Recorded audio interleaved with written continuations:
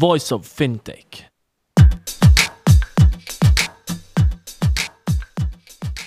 Welcome to Voice of Fintech, a podcast mapping out the Swiss and global fintech scene, connecting fintech enthusiasts with startups, incubators, accelerators, business angels and VCs, and incumbents interested in partnerships. Voice of Fintech will help you navigate the fintech ecosystem. Here you can listen to the startup founder stories, what investors and incumbents are looking for when dealing with startups, and find out more about resources provided by incubators and accelerators. My name is Rudy Falad and I'll be hosting this podcast.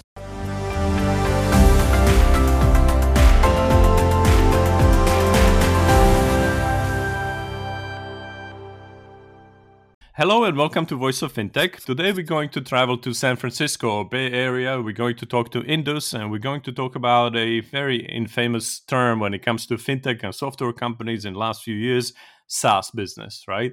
What is a SaaS business? What does Indus solve? Why SaaS model is actually the appropriate one? And let's just dive into it and see what Indus has to say. How are you today? Doing very well. Day is great. It's Monday, so looking forward to it.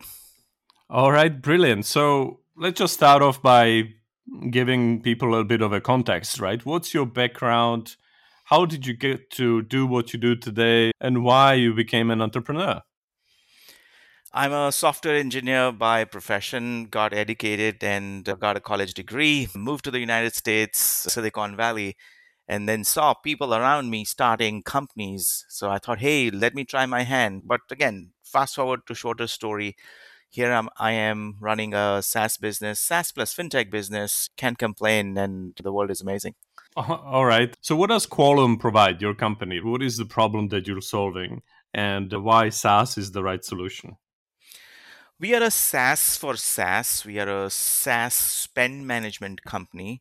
What we do is simply help companies and other businesses optimize or right size their spending patterns. What I mean by that is last 5 to 7 years we have bought hundreds of tools. So let's say you are a high tech organization with $10 million in revenue, you'll have at least $1 million of SaaS spend, which is Zoom, Figma, Jira, Confluence, Zendesk, Intercom, you name it. Everybody has all the same tools.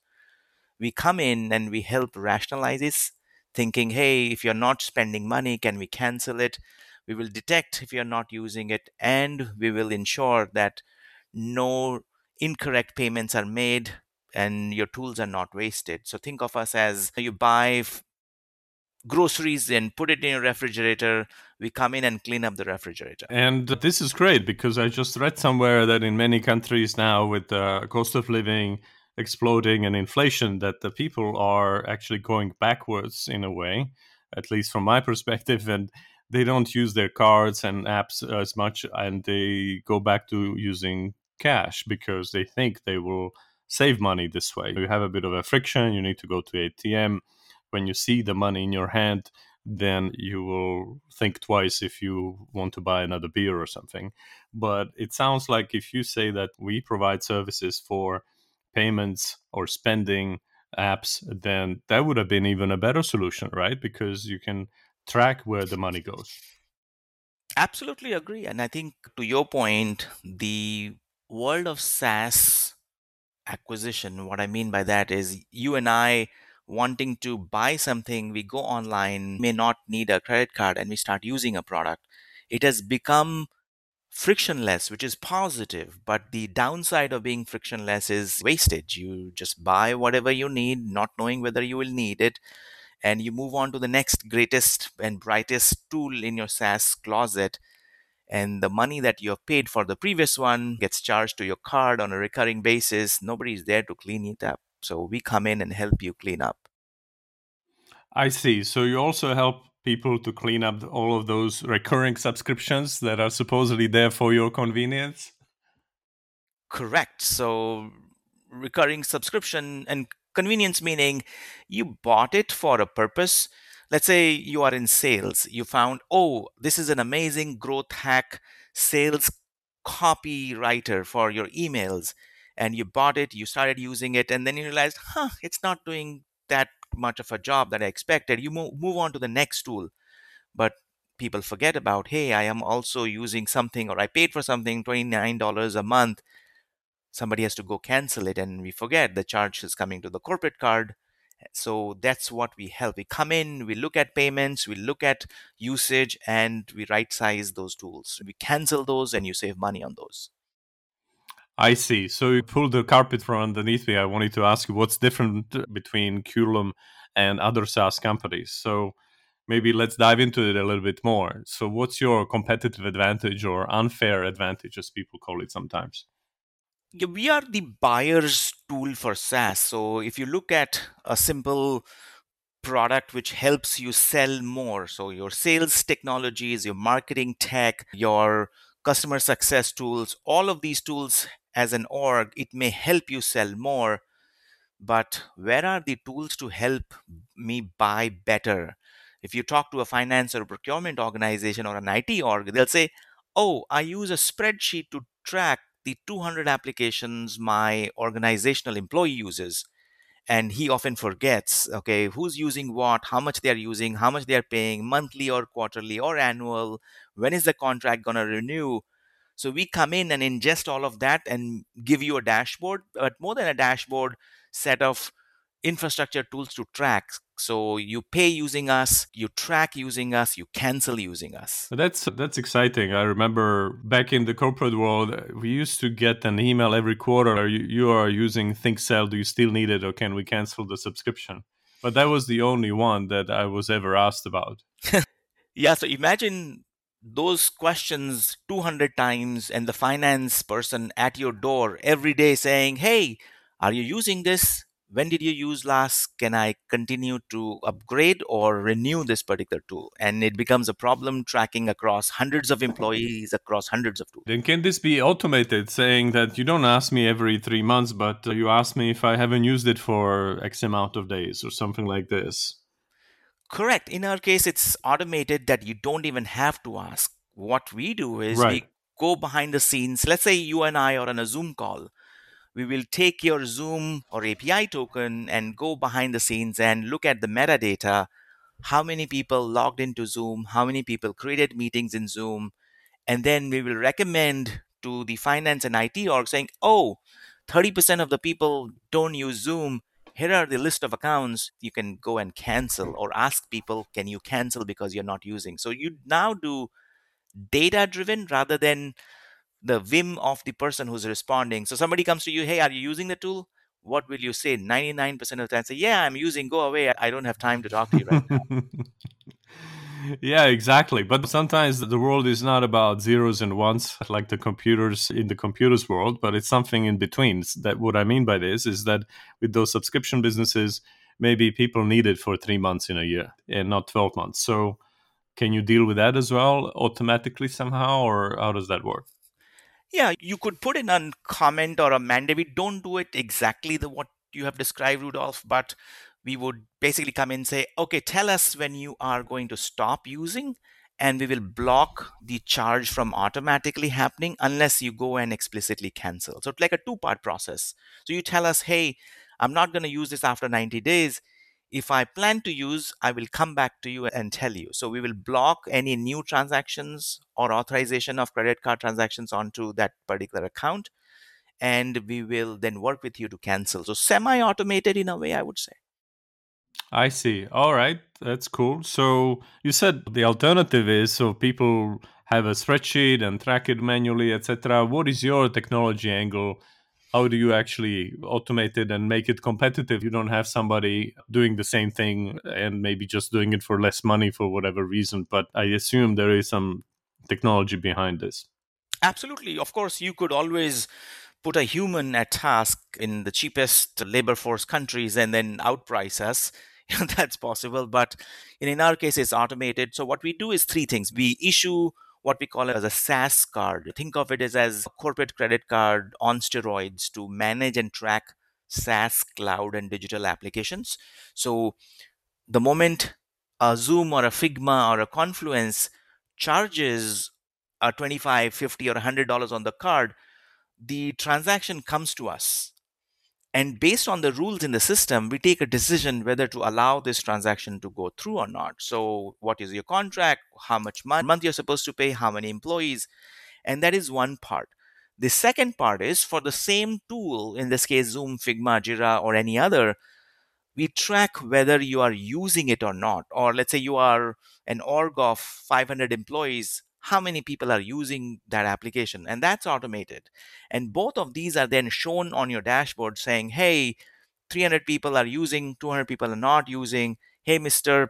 Finance Manager, can you go and cancel this account? So we'll make recommendations that are automated, and then you can save that money and use it in some other project instead of burning through the cash for not using those applications. Which reminds me another topic that if there are any corporate auditors listening, they know about this. They would come to companies and look at expenses and ask about volume discounts. So does your solution help with that as well? Because you say, all right, we've got these 500 people using Zoom, but if we have 500 people coming to Zoom, then maybe we should be paying less than if they come individually. That's correct. And what this is what we call as data driven renewals or data driven discounts. So normally what happens is, and many companies do it, they do discounts based on who can negotiate the best. Let's say you and I are on this battle saying, oh, I'll give you it for $40, and say, no, give it to me for 10. It's like a flea market.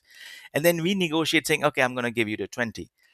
I don't have any data, any basis for that negotiation. I just say, can I get a better price, the rock bottom as possible, the cheapest possible? But using our tool, you can now do data driven renewals or negotiations saying, oh, my team is using 30% less. So at the minimum, I need that discount or take those seats out so that I pay exactly what I have it for.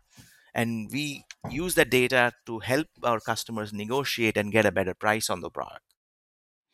Can you also use it for benchmarking with competitor solutions? So saying we love Zoom, but even with this discount, WebEx now can undercut them by 50%. We have to go back to WebEx. We have the data, but we have not started doing it. It pits one provider against the other. We do a much better job based on the context of the company itself in terms of if you are a small and medium business, use Zoom because that's where you're going to optimize. If you're a larger business, use WebEx or BlueJeans. If you're a Microsoft shop, don't even think about Zoom. Go with Teams and the related products. So take the context of the company rather than benchmark one or the other. Maybe in future we would do, but right now we don't. Okay, understood. So where are you on your journey now? How many clients you have and how long have you been at your mission? Yeah, we started it 2.5 years ago, just an idea on a whiteboard, and then started building the product.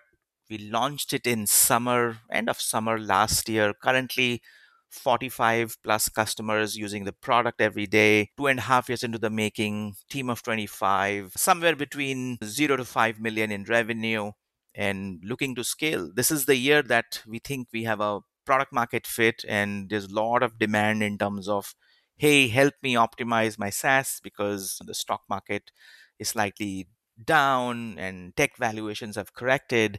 So companies have woken up saying, oh, we have to be mindful of the costs, not just grow at all costs. That was the theme for the last 4 5 years. Hence, much more, I would say the right word, there's an inbound, there's demand for what we are building. So can you share with other inspiring entrepreneurs what's your secret recipe for growth at your company? I think two things come to my mind. So each startup is different, right? Each product and founder is different. If you are building, let's say, a product which is targeted towards small and medium business, you have to drive towards content. And in our case, we are mid-size, targeting companies with at least $10 million in revenue. I think our success lies in building a product which is highly differentiated. And I would say we timed the market slightly. Last year, if I call upon a CFO saying, hey, we have built a product that would reduce your SaaS spend, and they would say, nah, I don't need it. Go away right now. We'll talk to you later. And fast forward to today, the timing has changed because there is a need for managing expenses, and we do a pretty good job in managing SaaS expenses. So I think product matters, the timing matters, And you have to do all sorts of the table stakes marketing. You have to continue to write a blog which talks about your product, your vision. You have to be active on social. I would not say any one thing that has made us grow into the place where we are, but a combination of many things that we have been doing painstakingly for the last 18 months. Wow, so that is great. This is some useful insight. Now, obviously, once you grow, everybody wants to grow, as you said, not at any cost. There are also some growing pains that come with it. So, how does one transition from a one-person shop to what you are today? How many employees you have today, by the way?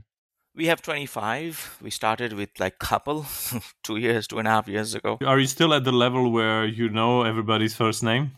Yes, very much. I know everybody's first name. I do all the interviews, at least one round of interviews, doesn't matter what the role is. So, how do you set yourself up for growing further? Maybe this is still just a plan for you, but maybe from your prior experience as well, how do you transition from a small startup to a big company? I think you have to keep building people who could lead the team as we grow beyond. To give you some specific example, we pretty much wrote the code of the first version of the product using just a handful of engineers. We didn't have a product manager, we didn't have marketing, we didn't have sales, nothing. Just focus on the product, writing a great goddamn product. And then as the time came to expand the team, we promoted one of the engineers to run the team as an engineering manager. And that is the philosophy, that you get some early team members, empower them to take decisions on their own, delegate enough, but again, go out and help them or measure their success or failures and guide them into a direction. And that's the path I'm taking. So very measured pace of building the team, empowering them, delegating tasks to them. And there have been many mistakes made, and that's how they learn. So it's a fine line between micromanaging them and managing them and then delegating tasks to them. So I think that's the foundation for the next level to me. I see. So, staying it with this personal angle, obviously, you are an immigrant founder in the United States. When did you come to the US? I came twice. So I came for the first time in 1999. That's like many years ago, just around the time the dot com bubble burst. Absolutely wrong time to migrate to the United States. And the second time I came when my startup in mobile security got acquired by Oracle. That was in 2014. I see. So, what was your experience of being an immigrant founder in the US? Do you think it was different for you than for the people who were born there or not? And if different, then how? Well, as an was the best way to put it. It's like being born again, where you have no parents, no family members, and probably a few friends to call upon. I think that's what immigrants are in any country. You come from one country to the other, you leave everything behind, your favorite notebooks, your favorite toys, nothing, just you and maybe your small family. And you have zero credentials. And if you are a founder, you have no plan B. You have no choice but to succeed. And if your startup fails, there is no moving back to your parents' garage. You are basically gonna fail. If you're gonna fail, you have a one-way ticket back to your home country. I think that's my experience has been, but incredibly lucky in a way that how the last 10, 15 years have turned out to be. Started a company, sold it to Oracle, been here, worked with some of the finest entrepreneurs, and then started another one, which is Quorum right now, a couple of years ago. So as you would proverbially say, chasing the American dream. All right, wonderful. So, now let's then go back to the tough questions in a way. How do you make money as Qualum? I guess this is a typical subscription business. Just your underlying businesses or clients charge as well, or how does that work? Yeah, so we are a SaaS subscription business ourselves. Companies that become our customers pay a fee per month or an annual subscription, and we provide those two or three services depending on the features that they select. Very specifically, let's say you are a business with million in SaaS spend, we will charge you anywhere between $25,000 to $35,000 a year, which is around roughly $2,000 a month. And within that, we will guarantee a savings of at least the amount that we charge for. And many companies have ended up saving 15 to 20% at the minimum. So if you are spending $1 million, we will save $200,000 to $250,000 annually on your SaaS subscriptions. And many times, canceling the products that you do not use, duplicate subscriptions in your org. You have Zoom as well as, let's say, WebEx or Microsoft Teams and Zoom. You also have people using Slack video call, but they also have a Zoom account which they never logged in. Evaluating and recommending and canceling. So very simply, work like a SaaS. Customers pay a SaaS fee, and then we help them save X amount of dollars every month, every year. Sounds great. I think that the point that you made, that you guarantee that you will save the client as much as you are charging them, I think that has to be a crucial selling point. But how do you set that level? Is that from your experience that these sort of companies in the state of California that you already worked with, they generally waste 20-30% of their SaaS subscription fees, and therefore you can price it X, Y, and Z, or you are willing to take a hit at the beginning and then you will sharpen your pencil going forward?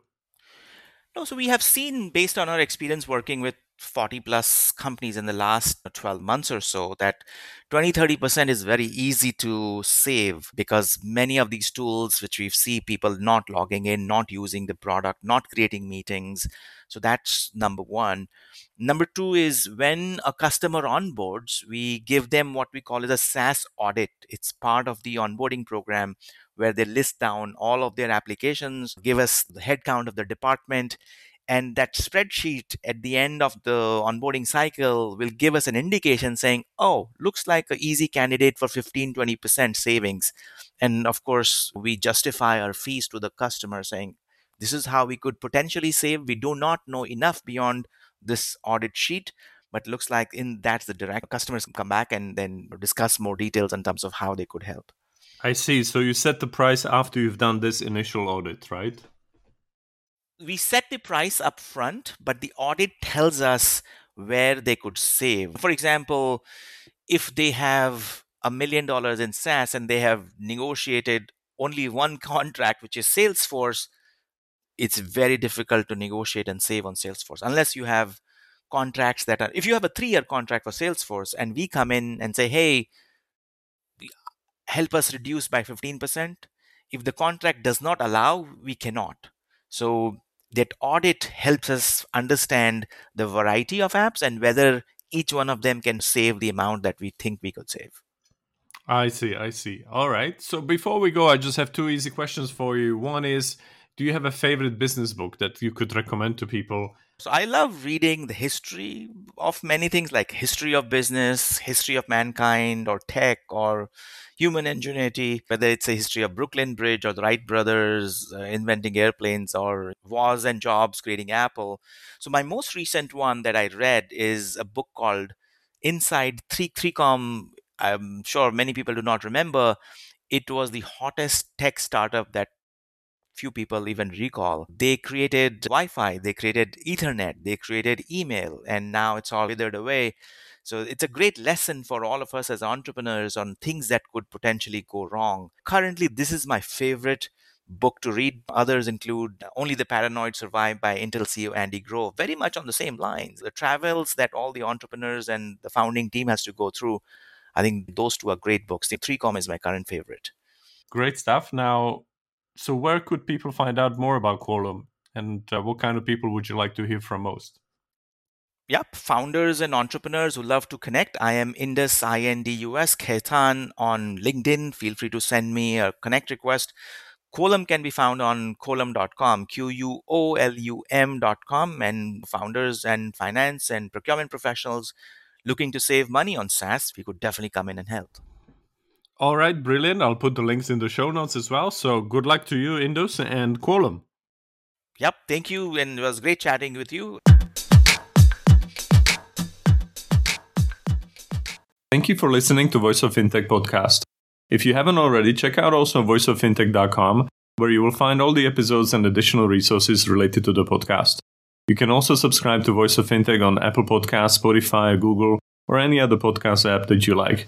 If you have any suggestions on the topics or guests, or how to make this podcast better for you, please email us at info@voiceoffintech.com. Happy to hear from you. Thank you.